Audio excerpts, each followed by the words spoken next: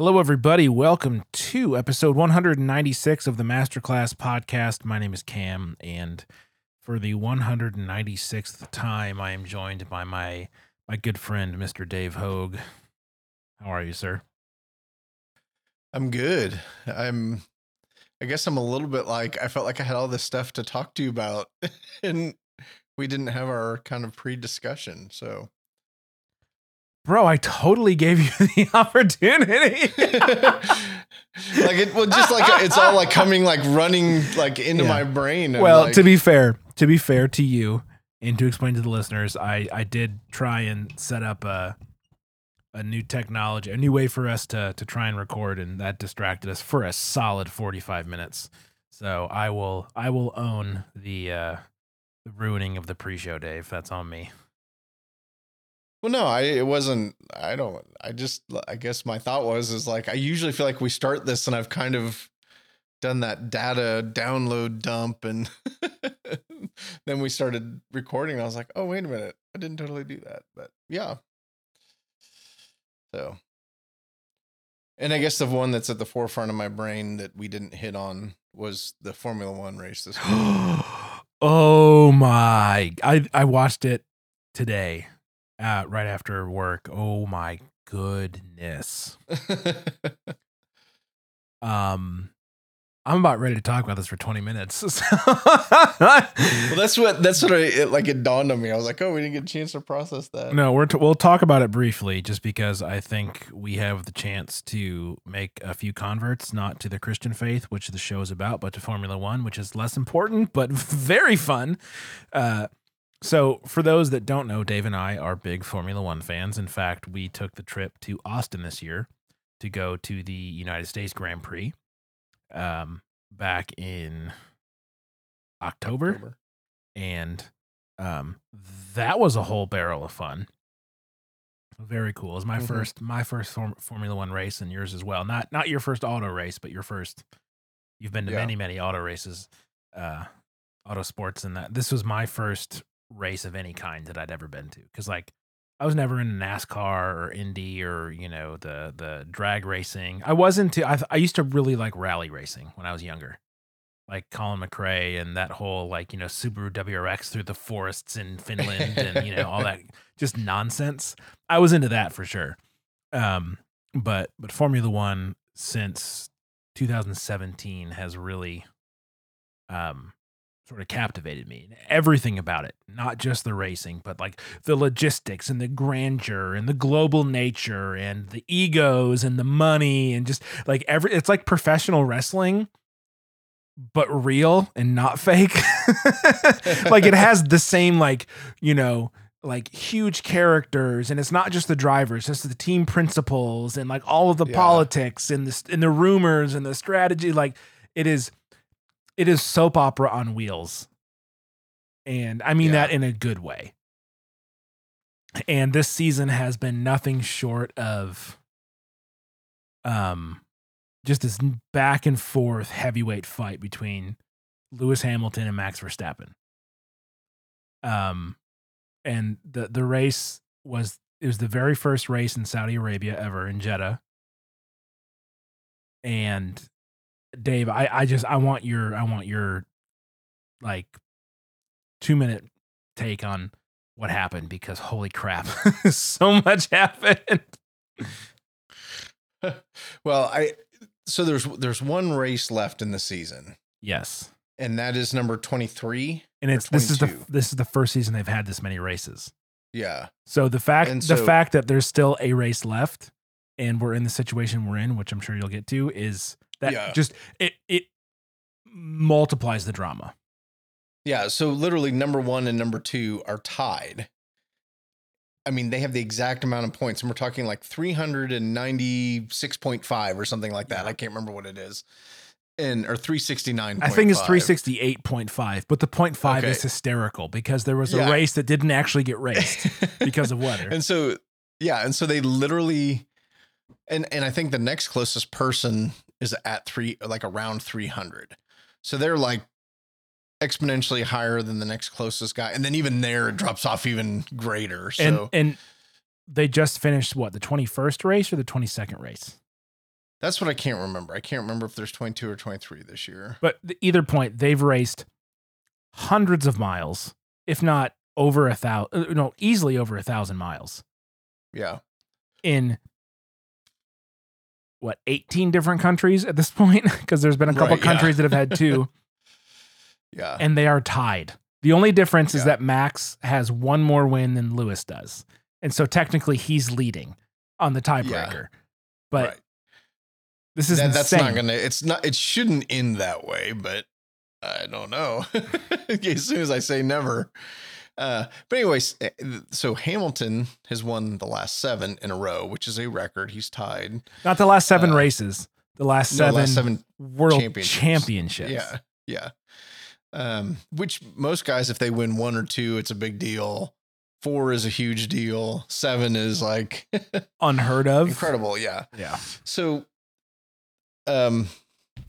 there's been several races where they have, well, they call it a podium. So finishing first, second, and third in F1, Formula One is any of those is considered being on the podium. And the 2 of them have shared like 13 podiums, 18 podiums. I can't remember. So the stat was, it was Lewis, Max, and Valtteri, who's Lewis's partner, who's my favorite driver, Valtteri Bottas.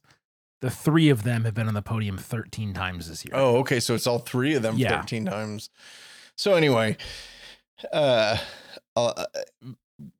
race, Hamilton clearly had the quicker vehicle, the faster car, and they, through the course of the race, with like 10 laps, 40 out of 50 to go, 43, somewhere around there, Hamilton passes Verstappen, and Verstappen, won't let him pass, which he's got a history of kind of running him off the road. And he basically gets the advantage by cutting across the, he goes straight when he should have to go around a corner, and gets well, he keeps his advantage. Yeah. He keeps his advantage. Yeah. So anyway, in Formula One, there's kind of this almost like an etiquette, the racing rules, you can't do that. Yeah. Like in NASCAR, forget about it. It's, no, if you can cut through the infield and get a better position, then you get a better position. No, there's track limits. There's a whole constitution, essentially. They have a different term for it, but yeah. And it's different by track too, which is the most infuriating thing.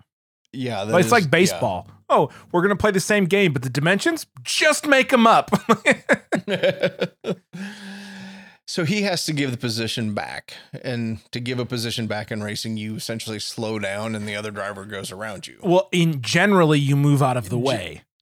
Well, and so he slows down in the middle of the track, and I don't think he slows down and Hamilton smashes into him.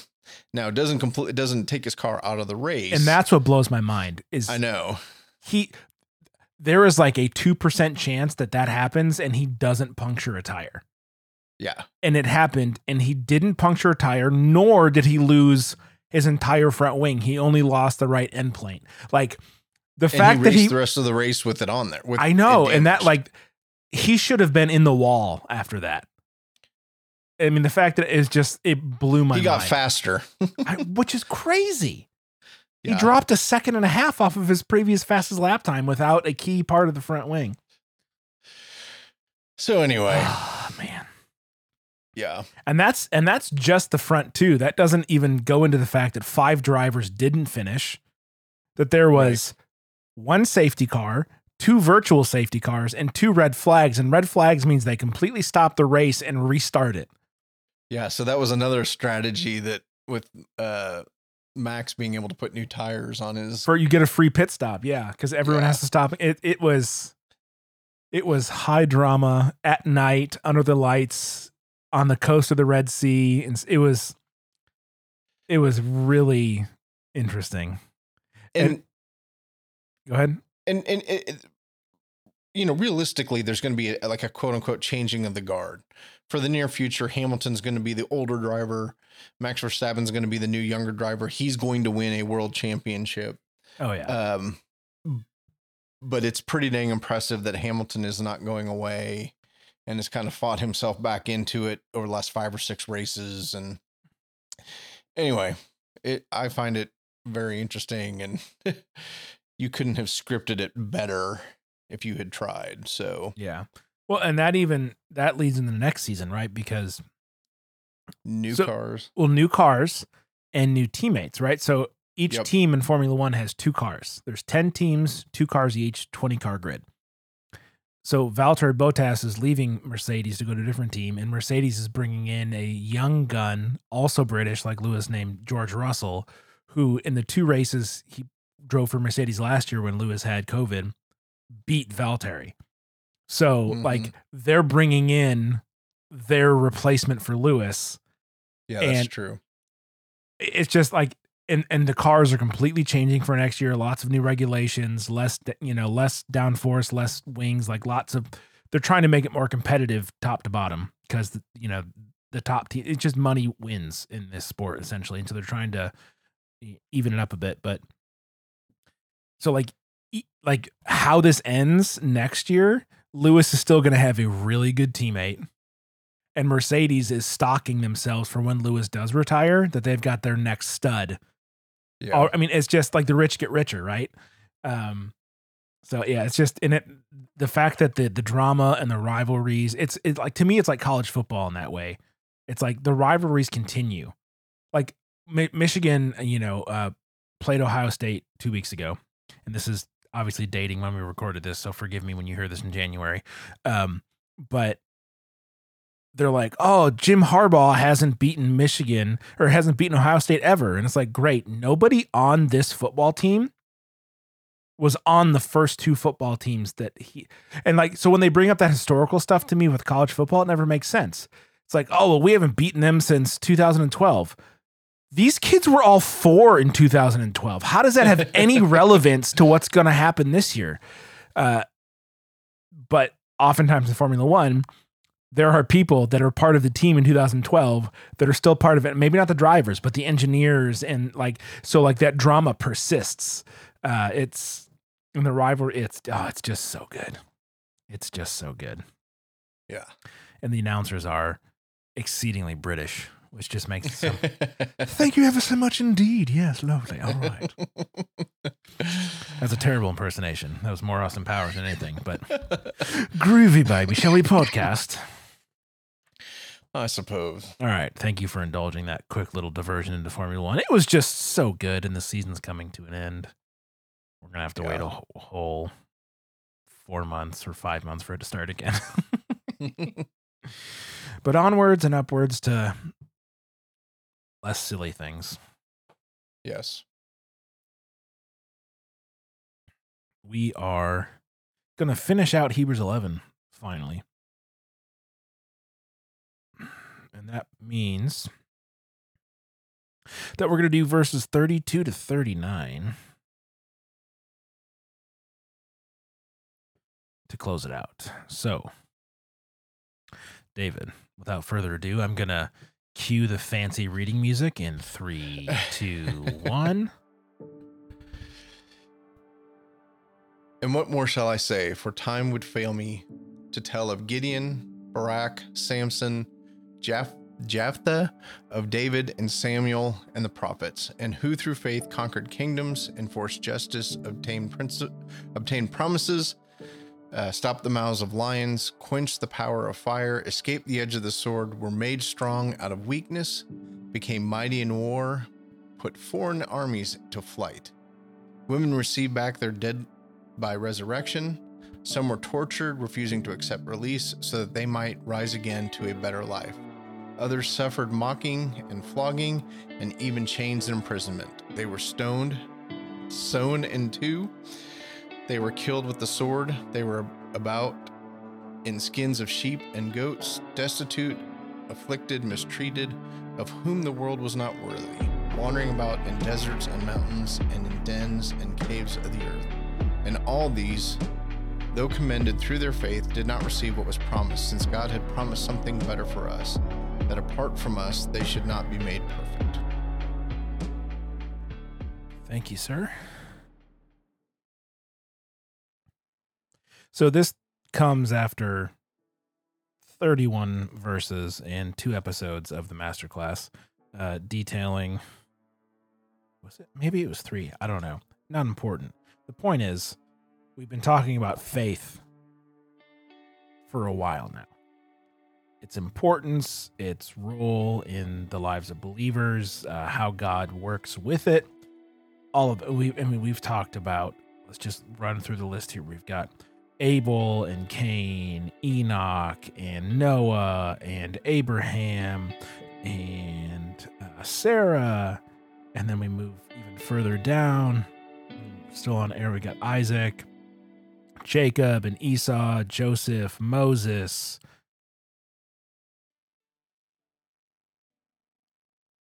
Still Moses, Rahab. There we go. Now we're caught up. So we're working through the history of Israel, right? And God's people in the story of redemptive history.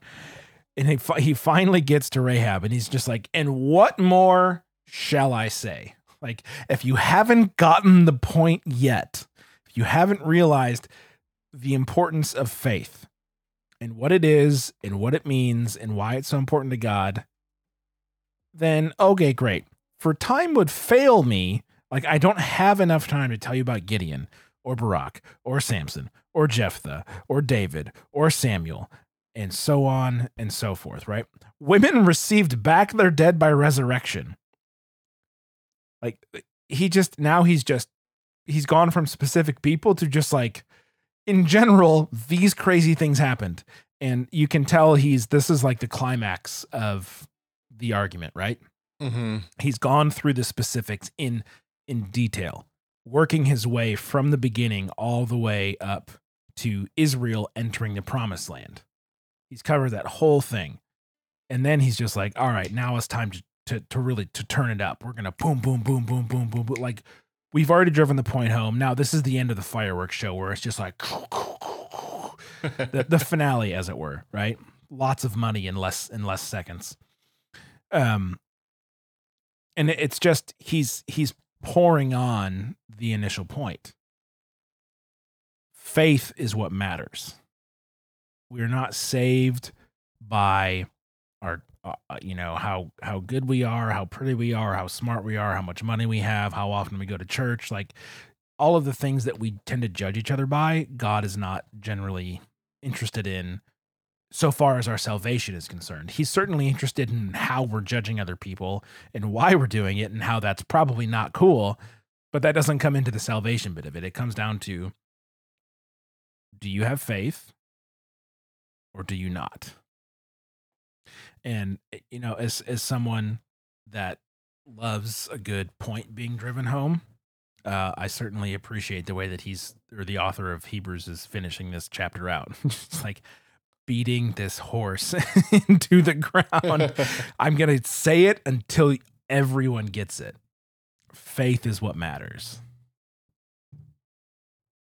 Yeah.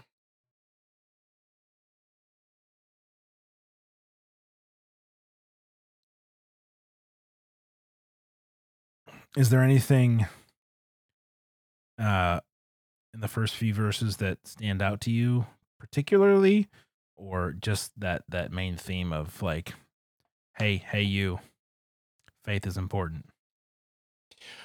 So,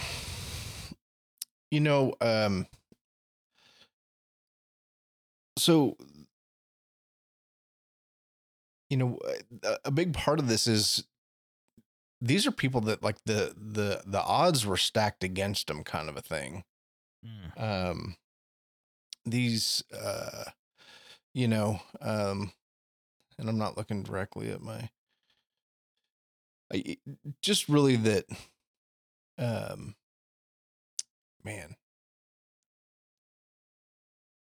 they were made strong out of weakness. I don't know if you're quite that far yet, but,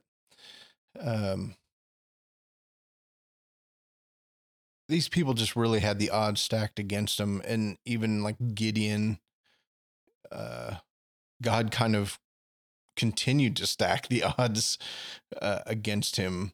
And it's just that element of the purpose of these stories is that God is glorified. Not that the people are glorified, but that God is glorified.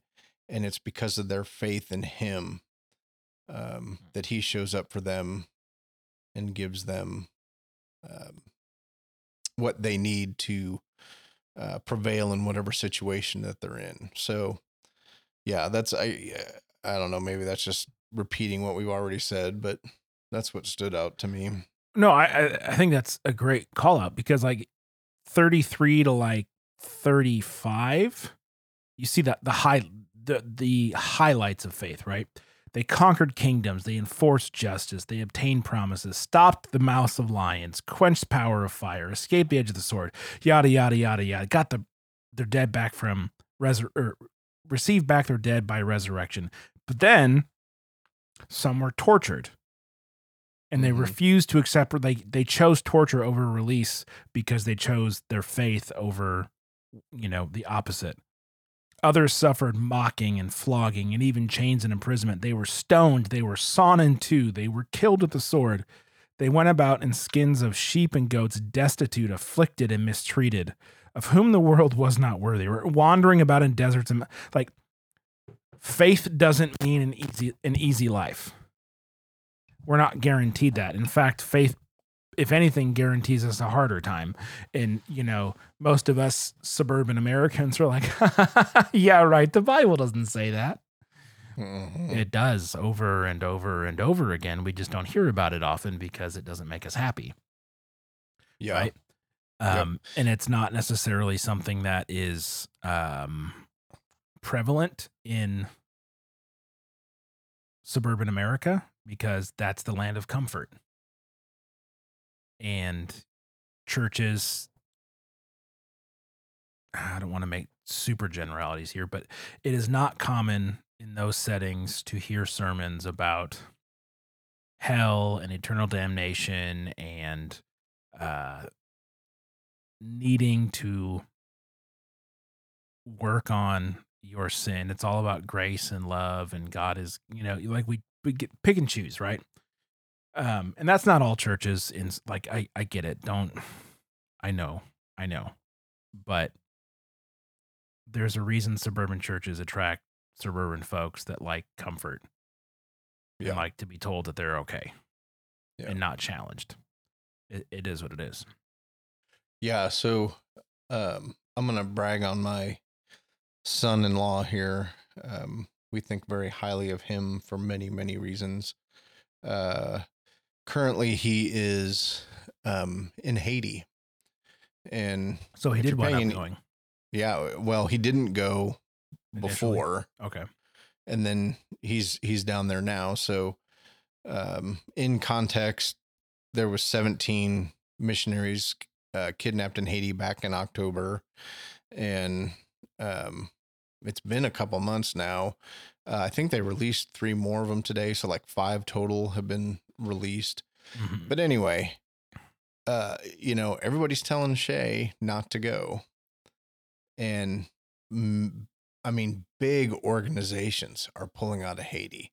People that we know who have lived in Haiti for decades, have raised their family there. I mean, people are pulling out of Haiti. They're kind of, and one, I do think God's doing something there where there's an element of maybe Haiti shouldn't be so dependent on the United States and exactly what we're talking about in terms of comfortable suburbanites. But to Shay's credit, he's, being true to what he feels like God is calling him to do. And so instead of staying home because that would be the easy thing to do, he is continuing to put himself in harm's way. And It's not easy when you're here waiting for him to come home, but especially for my daughter who's married to him. But kudos, because I don't see a lot of people doing that in this day and age. And the other thing I just want to say is he's not flippant about it. He's very strategic in how they get there, and they plan their route, and they do as much as they can to kind of not draw attention to themselves for being there. And takes it very seriously. It's not very, it's not flippant, and also doesn't have one of these attitudes of, well, God's going to protect me, nothing bad can happen to me. I mean, very much realistic of, he could be, another news story. So, anyway, just kudos to him. And I'm glad to know somebody in my life that isn't choosing what's easy and what's comfortable. Yeah. How long is he supposed to be down there? You know what? I honestly don't know. He's been down there for a while, and they're actually moving forward with buying some property, to continue to kind of have, because he works with, he's partnered with a Haitian who lives in Haiti. And he was actually in their wedding, and they're going to have like offices in Haiti, and they're going to make it happen there in Haiti and not just be all about America and going in when it's convenient. So yeah, so that's one of the things they're doing. So I don't know, I guess to answer your question, I'm not sure. I'm guessing kind of in that 10 days to 2 weeks kind of range. Gotcha. All right.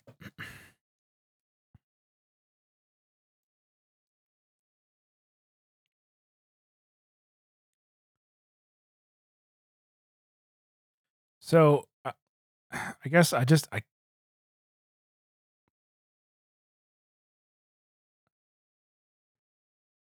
what I appreciate about what you just shared is that there's not as you said, the naive, well, I'm just going to go and God's going to protect me because nothing bad can ever happen to me. Right? Like we read what we're reading here, and we see that's not the case. And we read other places in the scripture, we see that's not the case. Like the guys and girls, Jesus died. If nothing bad was ever supposed to happen to anyone, it was him. Right. Mm-hmm. Right. And I realize that came off as flippant and a bit silly, but it's so obvious. It's so obvious based on a cursory, not even a deep reading, just a cursory scan of the Bible, that we are not guaranteed safety or asylum from bad things happening. And that is why the prosperity gospel is so toxic and so unbiblical, because it says if you're good enough, if you're smart enough, if you're rich enough, if you're godly enough, bad things won't happen to you. And that's just, it is a lie from hell. And the fact that it gets preached is, anyways, I'll leave it at that. And so I guess I'm just grateful that that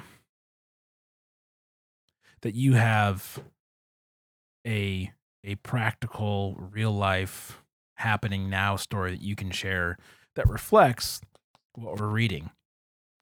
Right? So the good stuff, like I said, they conquered kingdoms, they enforced justice, they obtained promises, they stopped the mouths of lions, which might be the coolest one out of all of them. No, not quench the power of fire. That's pretty cool too. Escaped the edge of the sword, right? But then there's the bad stuff. Tortured and suffered mocking and flogging and chains of imprisonment, stoned. They were sawn in two, not like a cool magic trick, like a really terrible way to kill somebody. They were cut in half, killed with a sword. They had to wear goat and sheep skins in the desert. And then the end says, all of these, though commended through their faith, they went through all of the good and all of the bad based on their faith. They did not receive what was promised. because they were before Jesus in our timeline. And they didn't necessarily know that Jesus was going to come, right? Because you know who else didn't know what Jesus was about? The Pharisees, the scribes, and also the disciples. They were clueless until after he rose from the dead. And then it was like the Holy Spirit showed up and they're like, oh, now we get everything that he meant. Like they had to ask him like about the parable of the sower. You know, he went about sowing seeds on the rocky ground, and they're like, "Hey, we don't want to look stupid next time, so can you tell us what that means?" And he had to explain it to them. You know, and I just taught a Bible study last night at church about Jesus calming the storm, and when they're out on the sea. And before this in Matthew, they had seen Jesus heal a demon-possessed person, cleanse a leper, cleanse Peter's mother-in-law of her fever, and then a bunch of her friends found out what happened, and they all crashed the house. He healed a bunch of them, and it got too crowded, so he's like, let's take a boat across the sea. And then he's sleeping, and a storm comes, right? And they wake up, oh, will you not save us? We're perishing. Like professional fishermen on the very sea that they fished on their whole lives, so they know it's a bad deal. And then he goes, why are you so afraid? Ye of little faith. Turns, says a few words. The storm turns into calm, which defies the laws of physics. Not only did he control nature, but the way water and storms work, you don't go from waves crashing over a boat to placid, calm lake in a second. That takes hours for a sea to calm. And that's what happened. And their response is, who then is this that even the winds and the sea obey him? They're following this guy around, watching him do miracles, and they don't fully understand who he is or what he represents. But they're so captivated that they follow him anyways. But they're completely ignorant to what and who he actually is. Same with the Pharisees and the scribes, which is why they have two opposite reactions, right? The Pharisees and the scribes get pissed and kill him. And the disciples go, I'm super confused, but this is really captivating. I'm going to follow. The opposite sides of the same coin. They're both mystified and intrigued and scared. Yeah. Some choose to murder, some choose to follow, which I think sums up the human race in quite a lovely way. But it isn't until after the resurrection, when they have seen the risen Jesus, and even Thomas is like, Jesus is like, yeah, touch my wounds, stick your hand in my side. Like, do you believe now? It isn't until that. And then it's not just the resurrection. It is also Pentecost, the gift of the Holy Spirit and the indwelling of the Holy Spirit and the power of God. That's how the men who were cowering and fearing for their lives in the boat all of a sudden became the men that changed the world and established the church. Like that sort of change doesn't happen because they went to the gym and did a few, bench presses. Like it is a fundamental shift in nature. They went from being completely clueless and just curious to willing to defy governments and die to preach the word of God. And it was, their faith was rewarded even when they were confused, even when they denied Jesus, even when they doubted, even when they ran away and he died alone on the cross. Even in that, the fact that they chose to follow is rewarded with the gift of the Holy Spirit. And then their faith is multiplied in the creation of the church. And I don't know, I did one of those things where I talked and blacked out. So I'm not quite sure everything. I know that sounds like I'm kidding. I'm totally not. Like, I think I just talked for 5 minutes and I'm not sure how I started. I think I have a problem, Dave. Anyways, my point is, these people that were pre-Jesus, right, that we talked about, this whole list, like, they did everything based on faith without knowing the end goal. That's how I got here. That's full circle. I just figured it out. Right? And even the people that were with Jesus acted on faith without understanding the end goal. It wasn't until the end goal was like Las Vegas bright lights, marquee shining. Oh, and then once they got it, they were unstoppable. Mm-hmm. I mean, you think of someone like Paul, who was not just anti-Jesus, but was like murdering his followers in the name of the Jewish religion. That sort of dude. And once he saw it, so you see when everything changes, and it's crazy to me that these people that were listed in this chapter were able to have the level of faith. Not that they were perfect at all. Like, look at that list, whole bunch of screw ups, Right? Yeah. In many, many different ways, but they were able to, by the grace of God, have faith in something that they did not understand, nor did they have knowledge of the end game. You and I, and everyone that will ever hear this podcast ever, in any time frame in the future, know what the end game is because it's already happened. So, like, what's our excuse for not having faith? Yeah.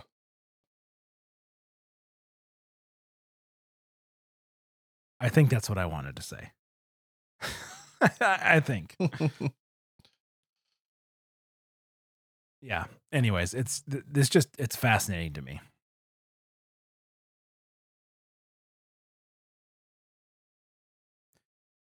Yeah, and it just ends, since God had provided something better for us, that apart from us, they should not be made perfect. And that's a whole nother thing that I don't necessarily feel like spending the next 30 minutes talking about. But the idea is we know the end game. And their perfection is a different deal than ours, because we live post resurrection, post giving of the Holy Spirit. They lived pre, and that's, you can go read like 12 books on that.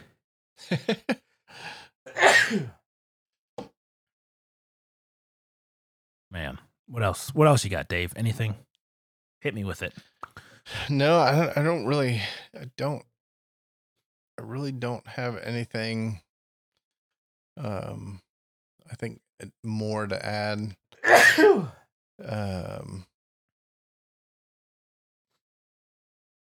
Yeah, I really do keep coming back to, how did we get so off track of what being a follower is really all about. And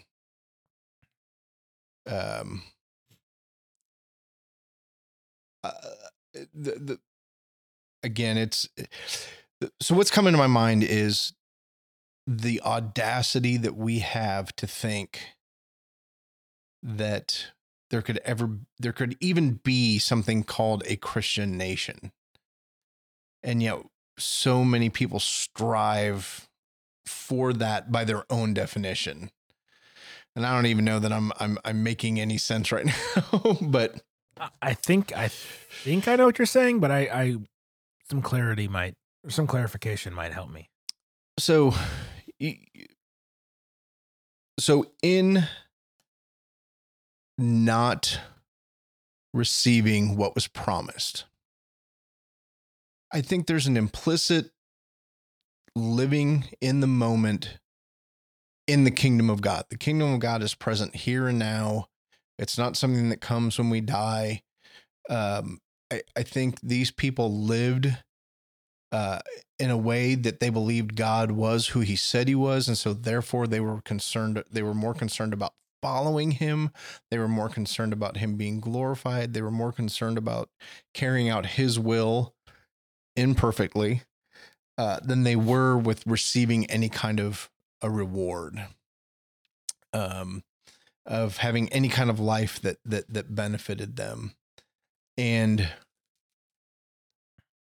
in America, Christianity and being an American have become so interwoven with each other. It's often difficult to know which is which, you know, and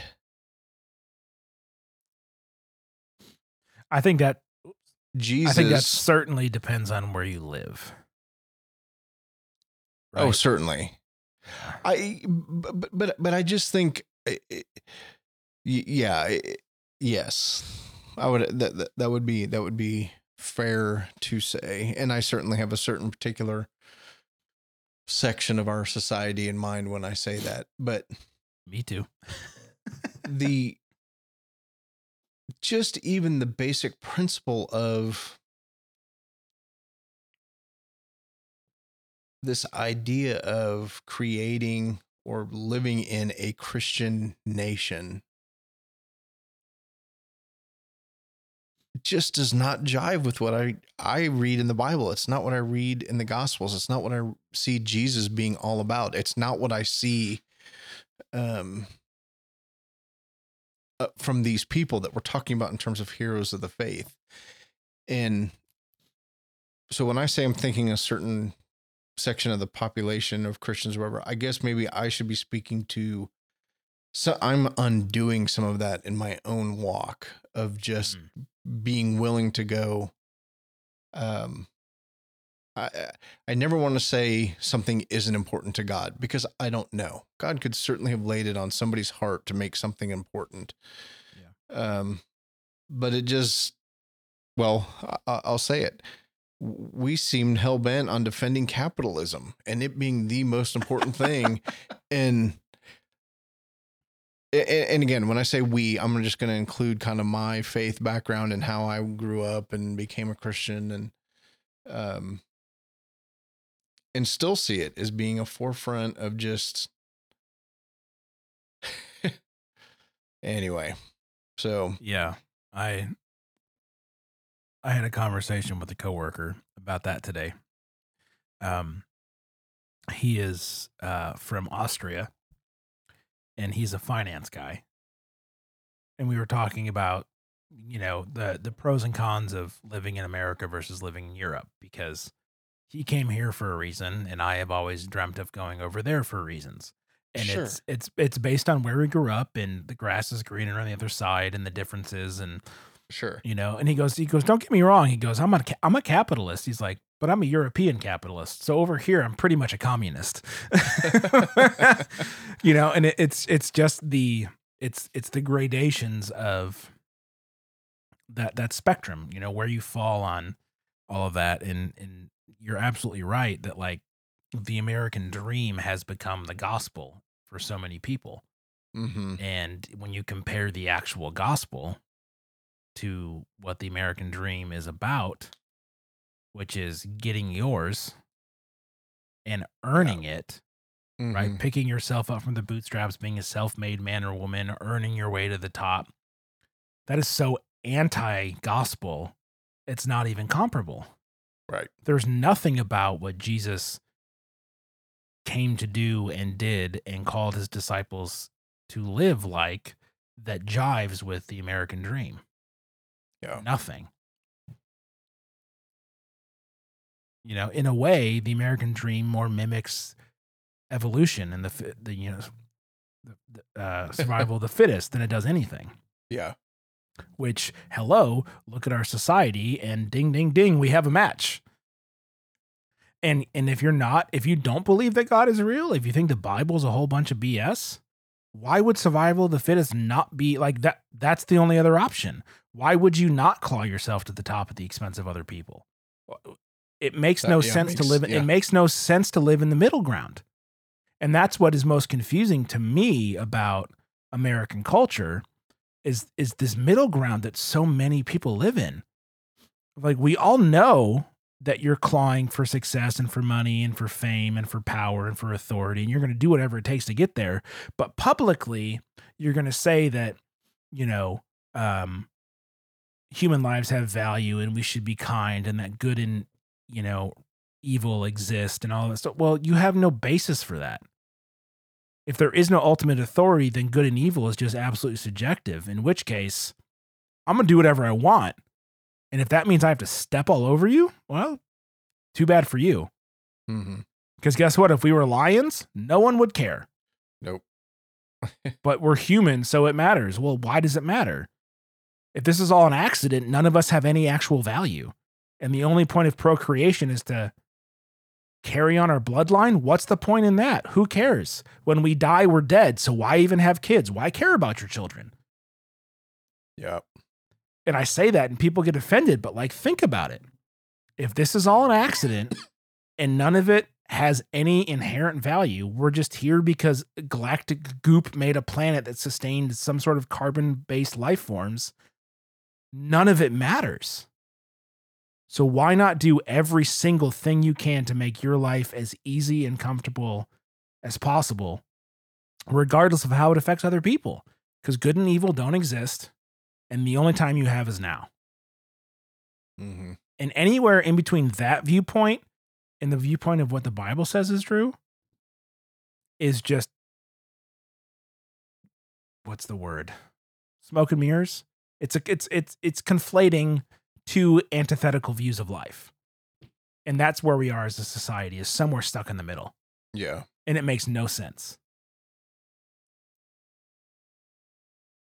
But hey, that's just, my really, what's the word? Probably ill-advised rant. But there it is, live on the internet to come haunt me later in my life. Yep. All right, this has been episode 196 of the Masterclass Podcast. Thanks so much for your time and for your willingness to listen and let us be a part of your life, because that's super cool. Show notes are in your podcast app of choice or at supermegacorp.net/masterclass/196. And you can find all the goodies there, links to say hi, and check out the Bible verses for this episode. And we'll be back next time with 197. Bye. See ya.